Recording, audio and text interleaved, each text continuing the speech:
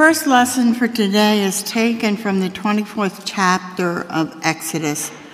The Lord said to Moses, "Come up to me on the mountain and wait there, and I will give you the tablets of stone with the law and the commandment which I have written for their instruction." So Moses set out with his assistant Joshua, and Moses went up into the mountain of God. To the elders he had said, "Wait here for us until we come to you again, for Aaron and Hur are with you. Whoever has a dispute may go to them." Then Moses went up on the mountain, and the cloud covered the mountain. The glory of the Lord settled on Mount Sinai, and the cloud covered it for 6 days. On the 7th day, he called to Moses out of the cloud. Now the appearance of the glory of the Lord was like a devouring fire on the top of the mountain in the sight of the people of Israel. Moses entered the cloud and went up on the mountain. Moses was on the mountain for 40 days and 40 nights. Today we will read Psalm 2 responsibly by verse. Why are the nations in an uproar? Why do the peoples utter empty threats?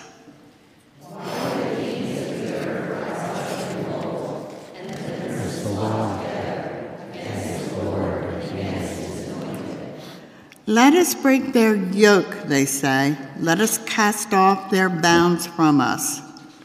The Lord has ended derision.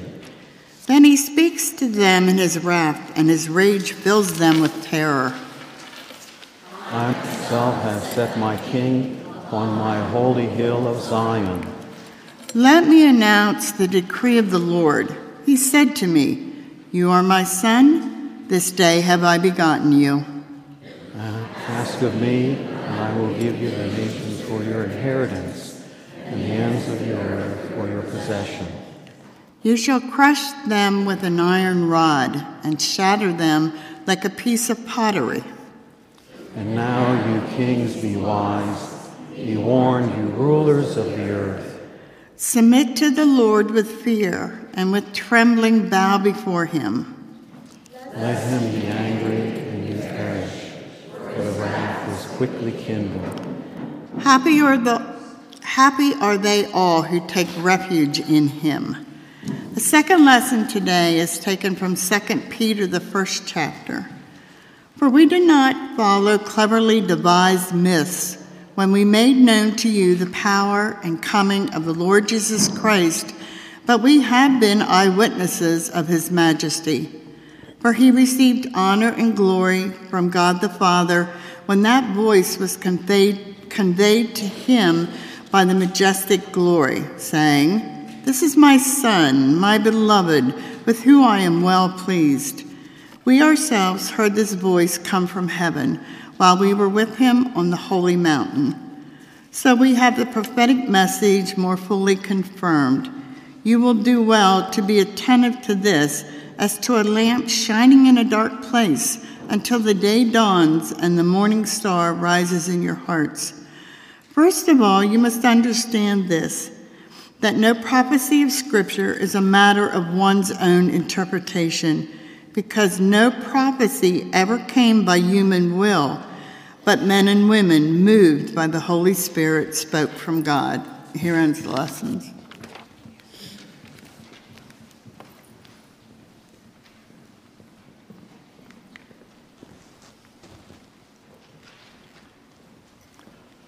I ask you to stand as you are able. The Holy Gospel according to St. Matthew, the 17th chapter.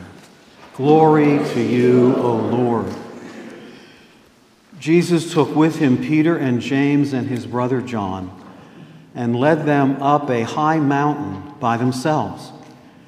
And he was transfigured before them, and his face shone like the sun, and his clothes became dazzling white. Suddenly there appeared to them Moses and Elijah talking with him. Then Peter said to Jesus, "Lord, it is good for us to be here. If you wish, I will make 3 dwelling places, one for you, one for Moses, and one for Elijah." While he was still speaking, suddenly A bright cloud overshadowed them, and from the cloud a voice said, "This is my Son, the Beloved. With him I am well pleased. Listen to him." When the disciples heard this, they fell to the ground and were overcome by fear. But Jesus came and touched them, saying, "Get up and do not be afraid." And when they looked up, they saw no one except Jesus himself alone. As they were coming down the mountain, Jesus ordered them, "Tell no one about the vision until after the Son of Man has been raised from the dead." This is the gospel of the Lord. Praise to you, O Christ. You may be seated at this time, the children's message. Okay. Got some stuff to do. Good morning. Okay. Good, maybe I'll sit here because I can see you better from here. Okay, good to see you. Today the color is white. It's Transfiguration. And Jesus changes. He's a man, and then as on this mountain with some of the disciples, he glows white, and his power is revealed. So he is revealed to be truly human, but also truly God. And that's what this day is about, that change, that transfiguration. There are some things that change in our lives, right? Can you think of things that make a change? Just, yes. Our age. Your age, that's right. You are changing and growing older each day. Very good. I was thinking of something like the rain, if it's cold enough, becomes ice or snow. And then if you ever have snow, you might build a snow person, and then it might get warm, and then the snow becomes water. So those are amazing changes. And if you boil water, it'll become a steam, a vapor. So if you put go ahead. Or maybe a snow god. A snow god, that would be even better. That would be even better. I like that. Or an angel. So if you put a seed in a pot of soil, a big change will happen. A plant will grow if you water it and give it some sunlight.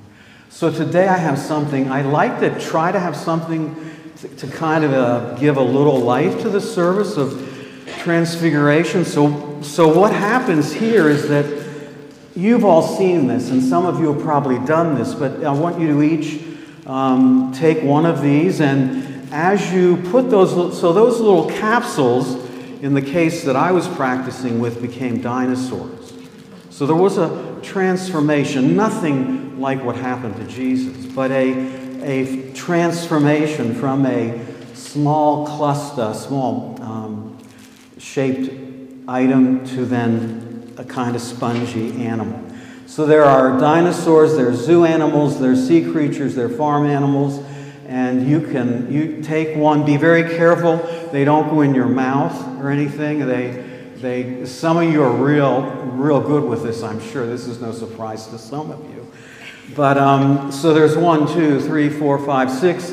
You could probably each take 2, and so this is farm animals, sea animals, zoo animals, and dinosaurs. So, amen. The blessing of Almighty God, the Father, Son, and Holy Spirit be with each of you. Amen. Thank you for your attention and your good answers. I'll remember did you say a snow god? That's good. I'll do that.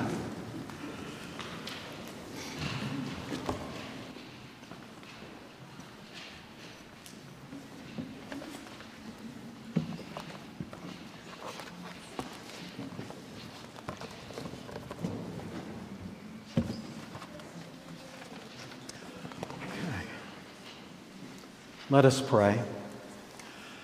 Almighty God, may the words that are spoken and how we listen be guided by the Holy Spirit and true to the Holy Gospel, that we may be formed to do and follow the light of Jesus our Lord. In the name of Jesus we pray. Amen.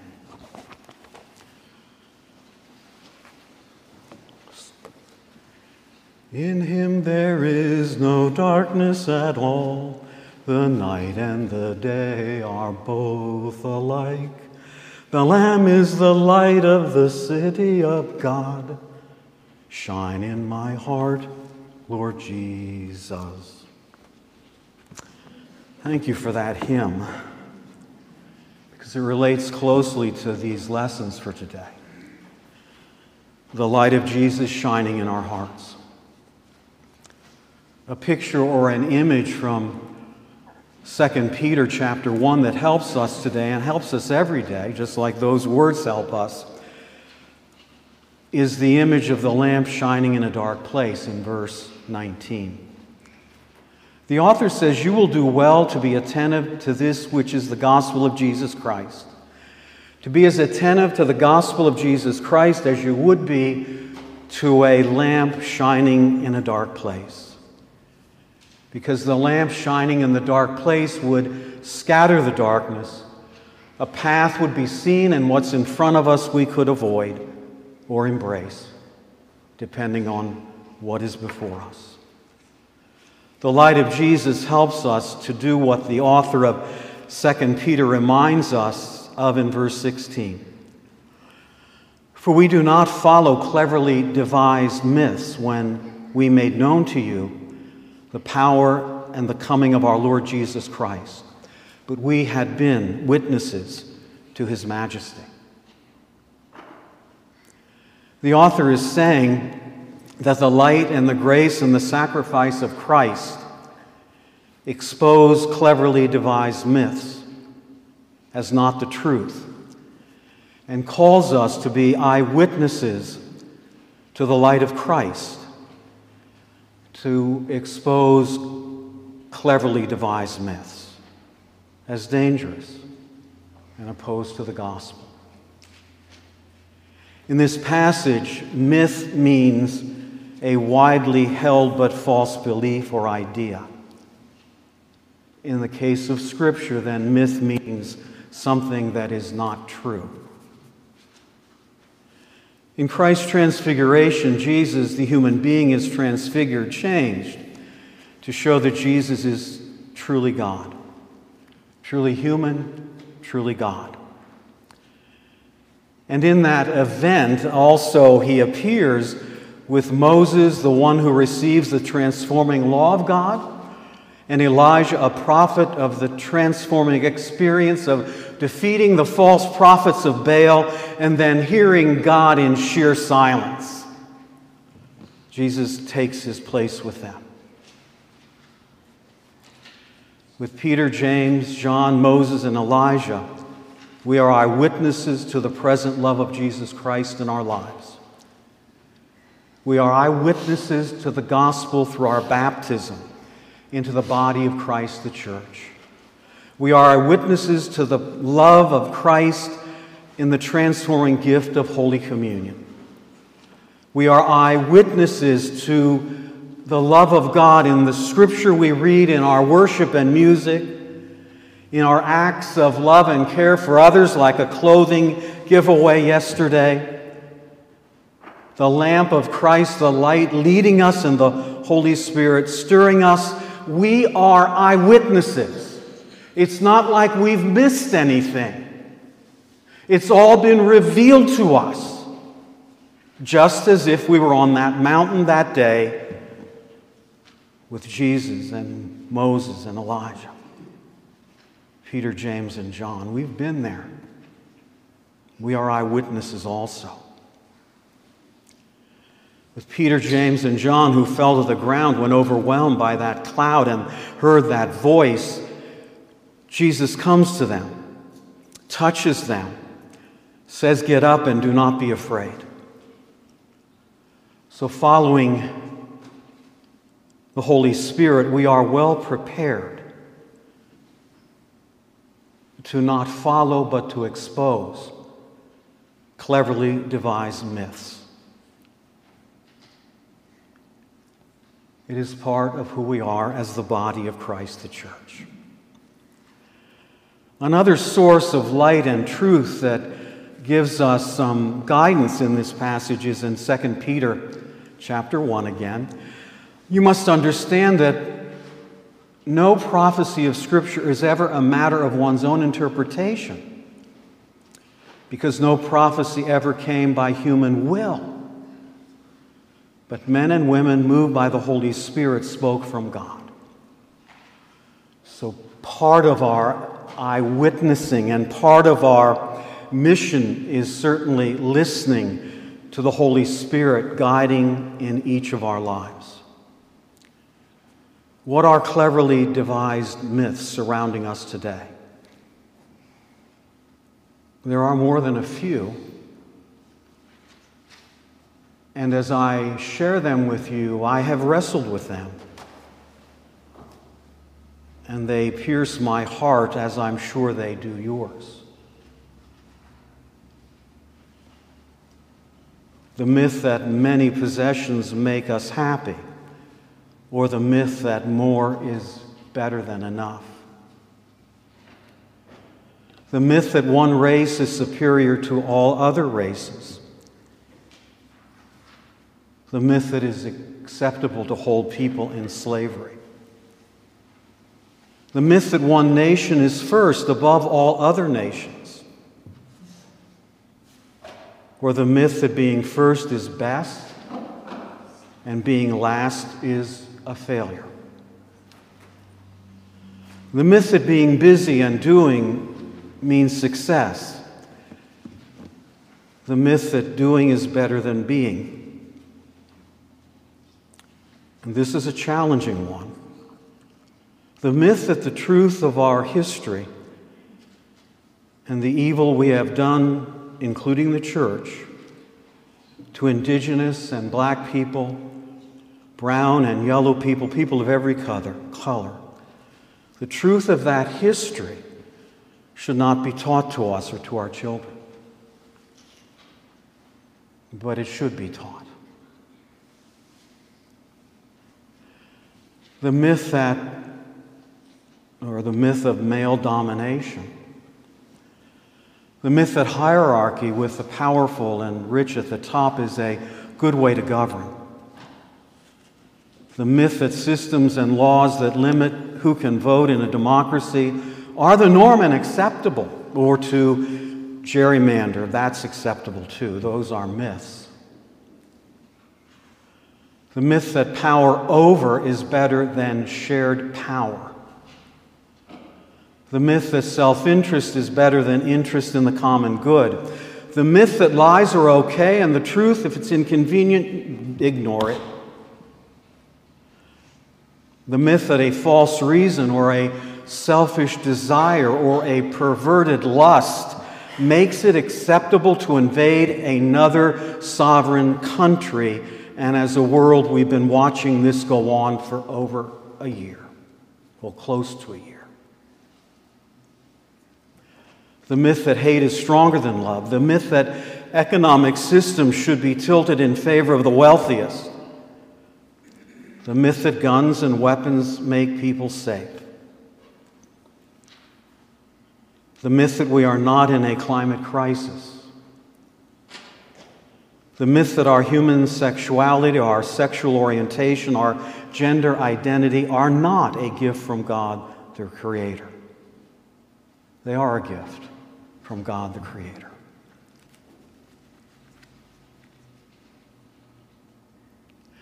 To overcome cleverly devised myths, we can't stay on the top of the mountain. We need to come down, as Jesus did, to the confusion and pain and suffering in Michigan State University, El Paso, Texas, Turkey and Syria, Ukraine, Myanmar. We need to come down from the mountain into the midst of all of that. Peter would have liked to have frozen that moment on the mountain. Probably I would have too. He says, Lord, it's good for us to be here. If you wish, I will make 3 dwelling places. While he was still speaking, a bright cloud overshadowed them, and they were told by God to listen only to Jesus. There would be no dwelling places built that day to memorialize that moment of glory revealed. For God is not focused on memorials. God is focused on doing and being the truth that brings justice for all and to all. And then Peter says it's good for us to be here. We can say it's good for us to be here now. We don't come by chance. We come by a call from God. You are evidence that God is calling you. You are eyewitnesses when you are here and when you leave. Good for us to be here doesn't necessarily mean that it's where we want to be. Good for us to be here are the places where our faith is being formed, deepened, and sometimes even challenged.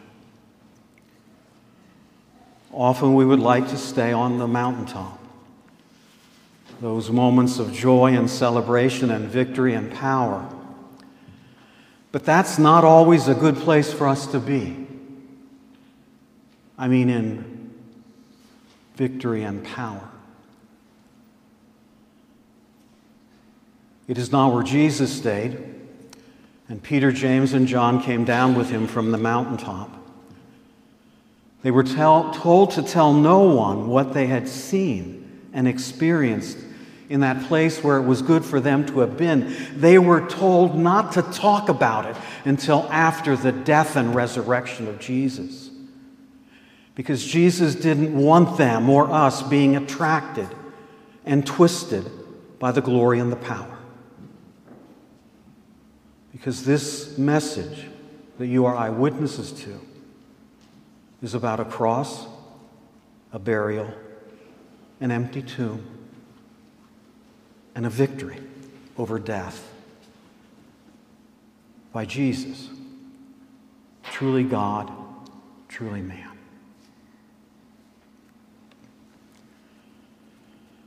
When they hear that voice, listen to him. Peter, James, and John fall down, as we read. Jesus lifts them up and touches them and says, "Don't be afraid." And I think it's important to remember that. For us to recognize where it is good for us to be, we will need to follow the same steps of Peter, James, and John that day on that mountaintop. There are 5 steps they took.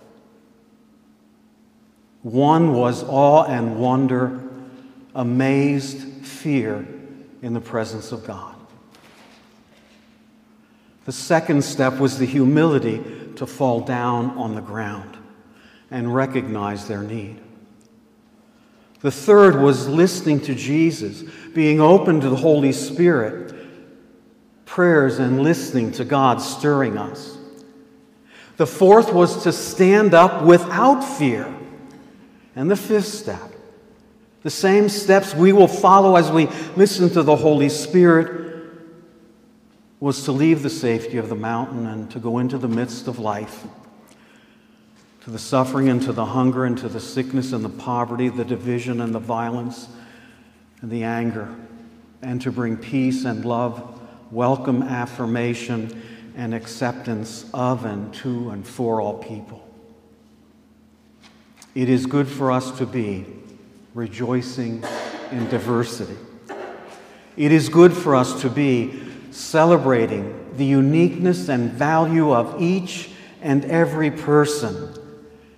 And it is good for us to be overcoming, exposing, and working against cleverly devised myths wherever they appear. Amen. The blessing of Almighty God, the Father, Son, and Holy Spirit be with each of you. Amen.